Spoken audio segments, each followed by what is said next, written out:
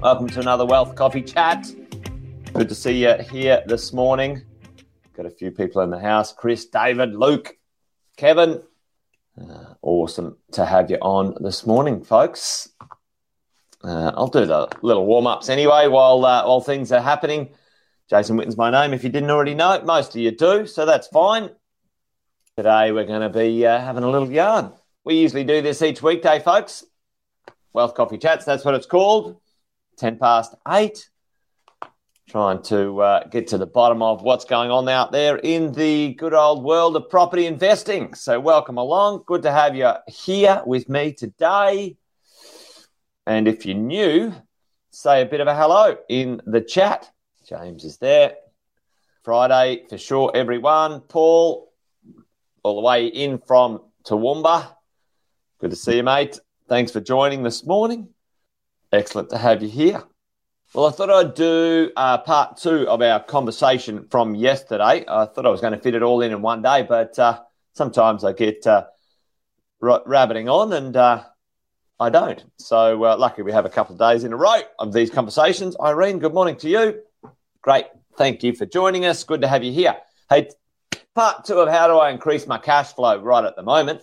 We've got some high interest rates, or higher, let's say, than we've had in the recent past, like in the last couple of years. Just so you know, folks, I think I did this the other day where I was doing a presentation. I went back to my slides that I did in 2019, and I had at that point in time record interest rate lows of 5%. Record interest rate lows of 5% in 2019. The lowest we'd had in, I think, 20 years or something like that, or whatever it was. Anyway, it was pretty interesting. Sharon, good morning to you. How you doing? Good to see you. Hey, listen, this morning I thought we'd talk about the idea of increasing cash flow, either on a property that you have or potentially on a property that is coming. And there's a few different ways to do that. How do I increase my cash flow? How do I increase my income on the real estate that I own? And what are the pitfalls? What are the pros and cons? Some things to look out for, et cetera, et cetera, et cetera. So let's dive into it this morning and see what that might look like. So the idea that we either have a property or we are looking to have a property that we rent out. The rent from a regular residential piece of real estate. There's kind of four ways we can create income from a normal, let's just call it normal, regular residential piece of real estate, right? Right. So there's four ways. There's four basic ways right now available to pretty well everyone in the market how we can rent our properties out. So let's have a bit of a look at this. Number one way, folks, is your normal residential rental, right? So and what's that called? Put it in the chat if you want to. There's four ways, or there's four styles of renting a regular piece of real estate. One is called LTR, which stands for long-term rental. Now, folks, put it in the chat. Pretty well everywhere, I think every state of Australia now, if you are renting your property under a long-term rental agreement, tell me what is the time frame of that rental agreement at the moment. Folks, what's the time frame in months?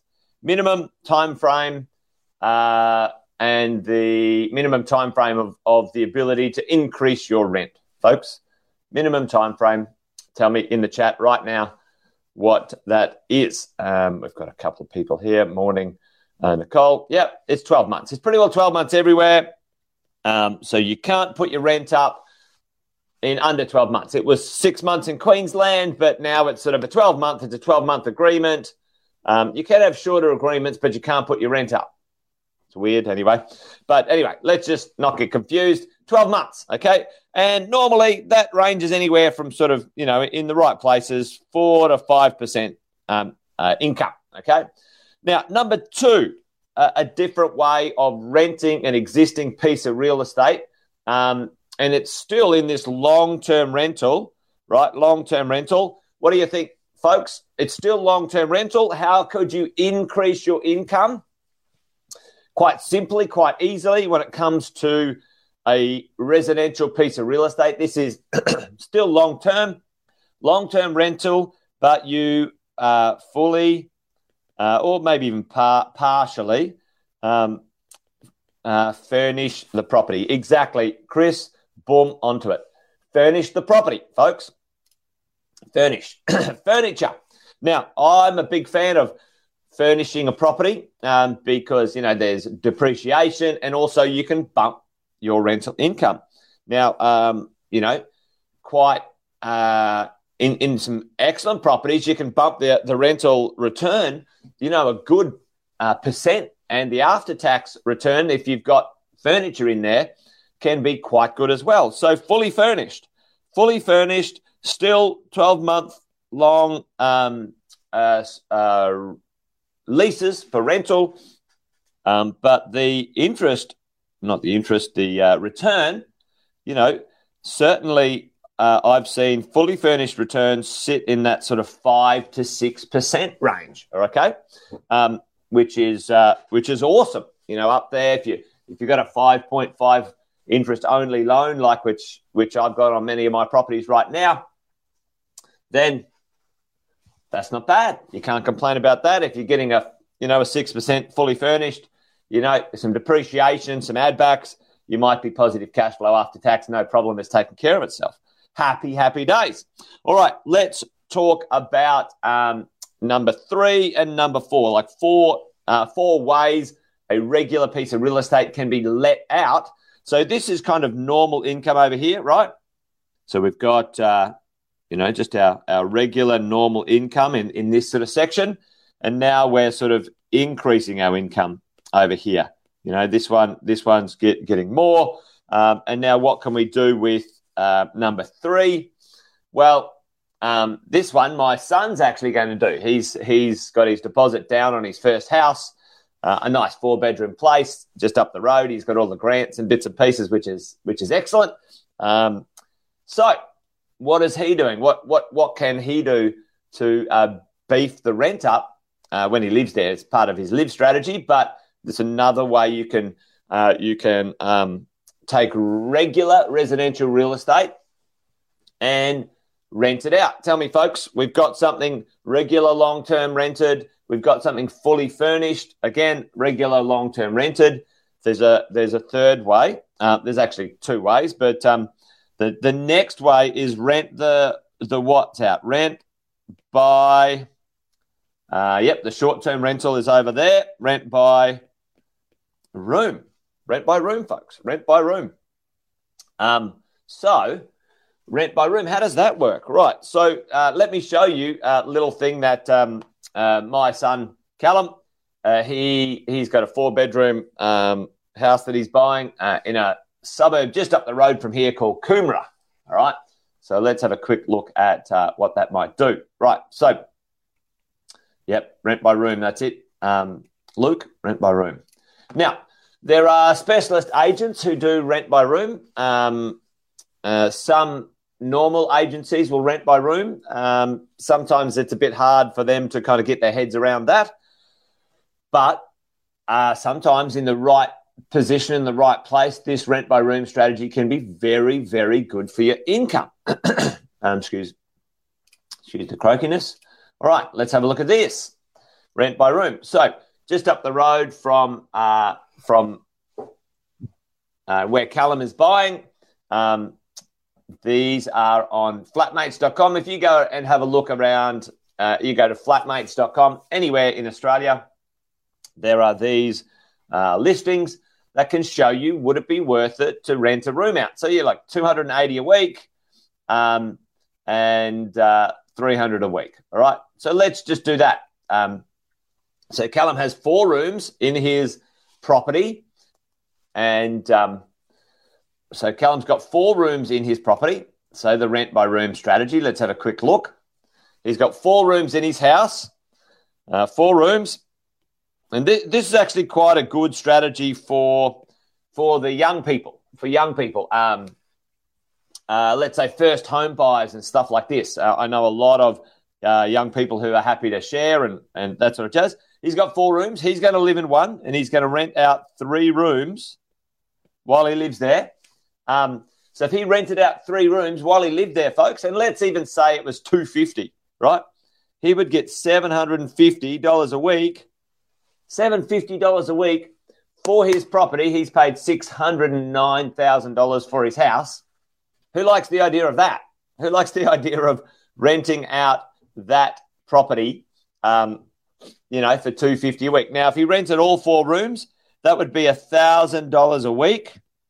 When normally, at the moment, the quote is $650, not 60, $650K, but $650 a week, $650 a week for regular long-term rental. Folks, one of the things that, and we'll talk about this in a minute, but this is fantastic. And he's committed to this one. So he's going to live there. He's going to rent 3 rooms out to his mates for $250 a pop. He's actually going to make money. He's going to make money. So the government's given him the $15,000 grant. He's got the stamp duty concession. He's got all sorts of things. And so he's going to make money while he lives in his first home. He's going to rent it out to his mates. Anyway, there you go. Not a bad idea. Not a bad idea.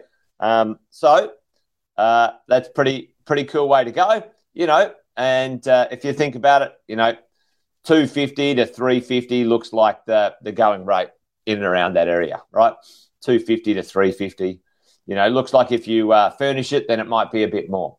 So he's pretty happy. He's pretty stoked about that. And that's one way to make it work, right, folks? Okay, so the fourth and the last one is the short-term rental. So short let rentals, okay?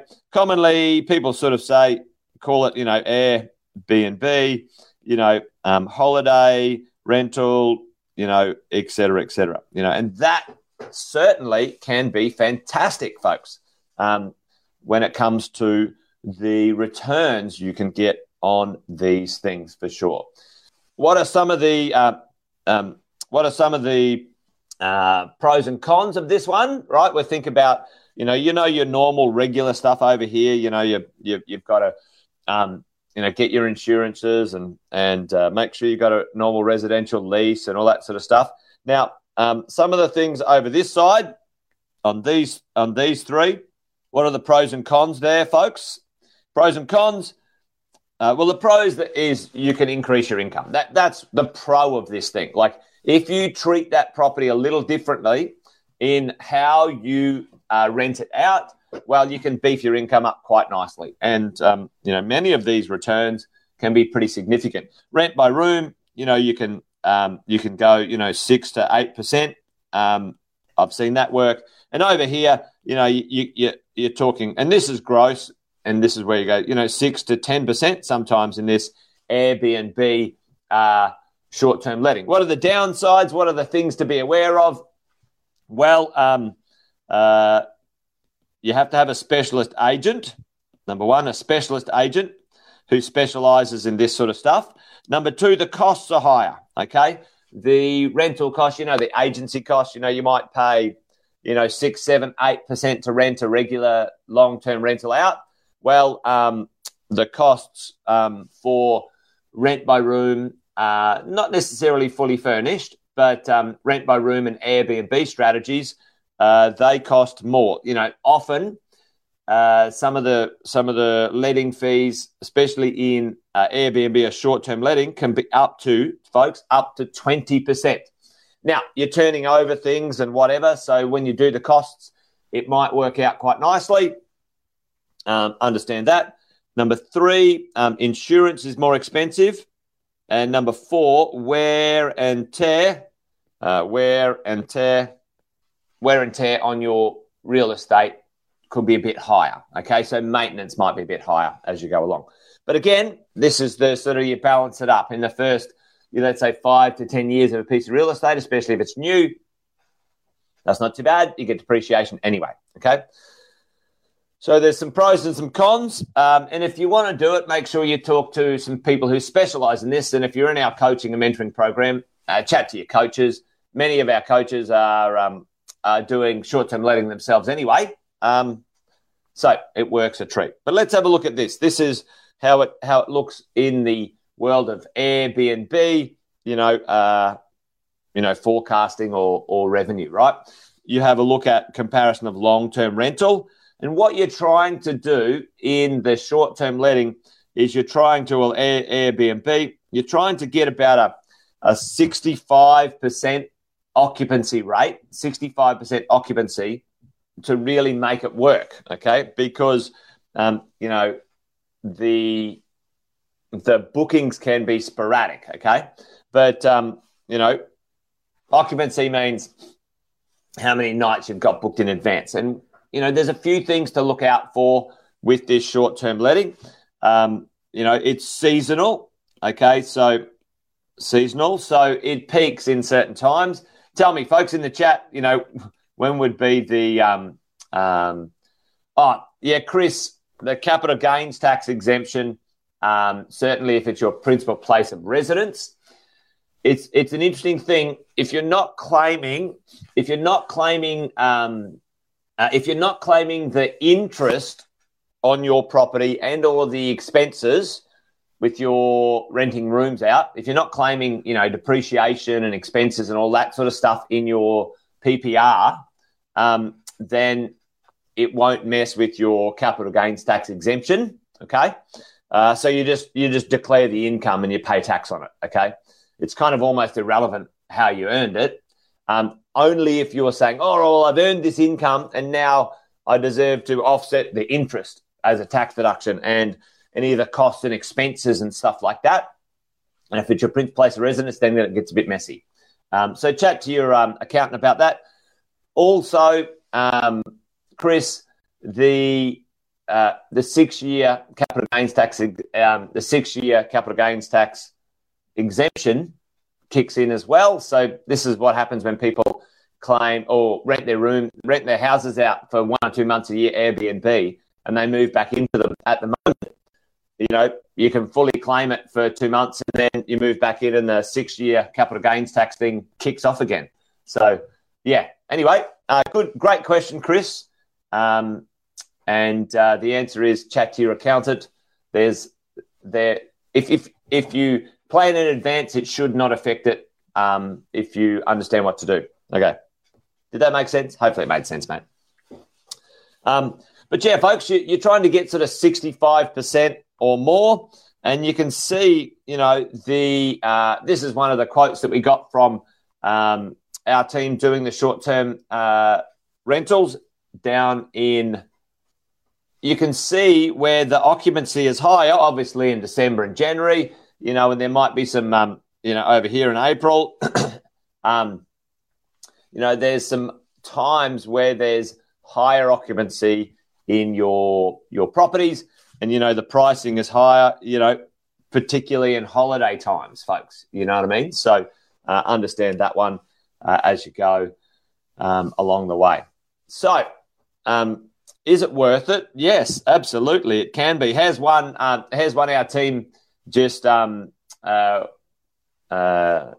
Melbourne. We manage a fair few short-term lets down there, and we just got a booking from the 15th here. If you look from the 15th all the way, I think it was a 170-day booking or something like that on Airbnb, on short-term letting, folks. This is certainly a way. I've seen a few people short-term let their properties, folks, and if they want to keep up with the going rate in the marketplace, where you could rent your, you can have a minimum stay length on short-term letting. So some benefits here. So one, you can have a minimum stay, right? So you could price. Let's say you were concerned about the rents going up and you not being able to stay up to speed with your costs. Let's say the interest rates were going up and you were locked into something and you wanted to be able to have some flexibility. Well, I see a lot of investors putting their Airbnb properties up very competitively for pricing, and they're doing like 3 month stays. So they're turning their tenant over, or they're keeping the same tenant, but they can put the rents up as you go. Like, that's the sort of thing. Luke, that is something that is going on in the marketplace, where the Airbnb world is at odds with the owner-occupiers, people who live in those areas. So there's a fair bit of legislation and other things coming in, which it should do. Certainly, it should be managed well and understood. And that's one of the cons of it, to be honest. The legislation isn't clear for short-term letting, especially Airbnb stuff, and it could, if you were relying on that income, it could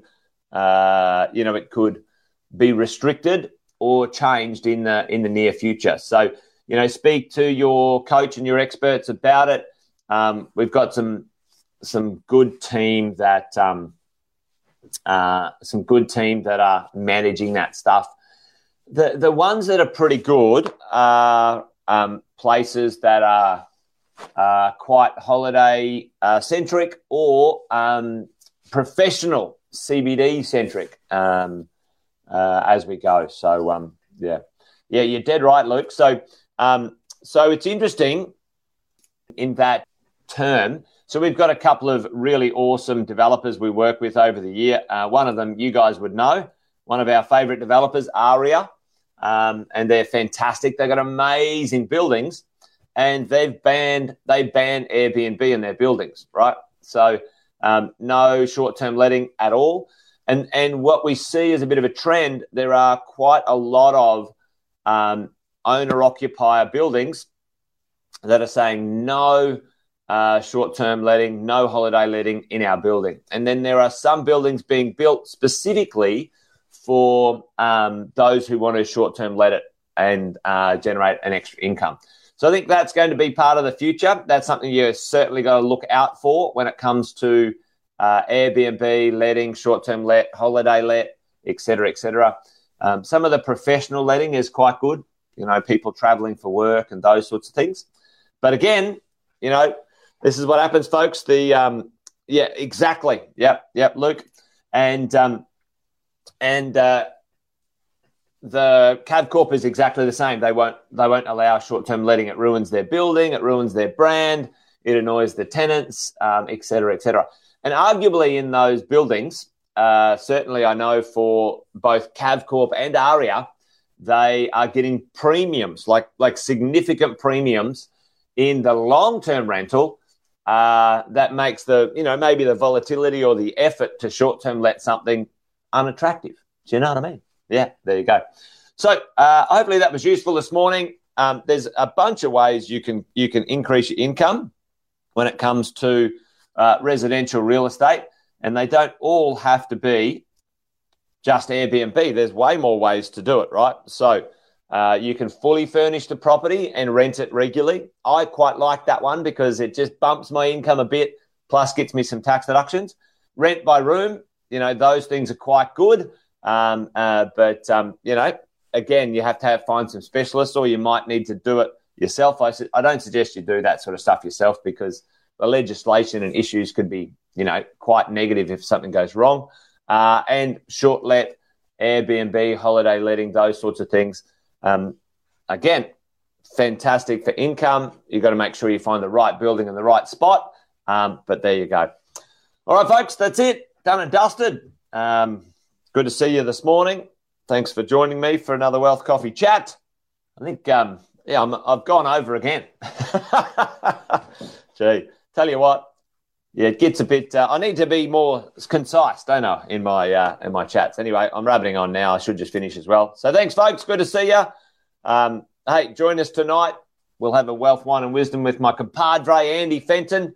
Plenty going on out there. We'll do a bit of a deep dive on it. But thanks for joining us this morning. We'll see you guys next week in the world of Wealth Coffee Chats. Chris, have I ever gone under? Financial under, Chris? I got very close once back in the day in the GFC. I'll tell you a story one day if we get together with a glass of wine. Might curl your toes. There you go, man. All right, brother. Hope you're well. That's it from me, folks. You guys be good. Take care. Remember, this thing's a marathon, not a sprint. Takes time to build your property portfolio. Be patient. Make sure you buy well and don't sell. Have I ever gone under on top? No, I don't think I ever have, Chris. You might be right there. Maybe I'm just kidding myself. There you go. Anyway, there you go. We're all friends. We can share deeply here, can't we? That's what I'm talking about. Anyway, that's it. All right, now I'm really rabbiting on. I better finish this. All right, folks. See ya. You guys be good. Enjoy the weekend. Bye-bye.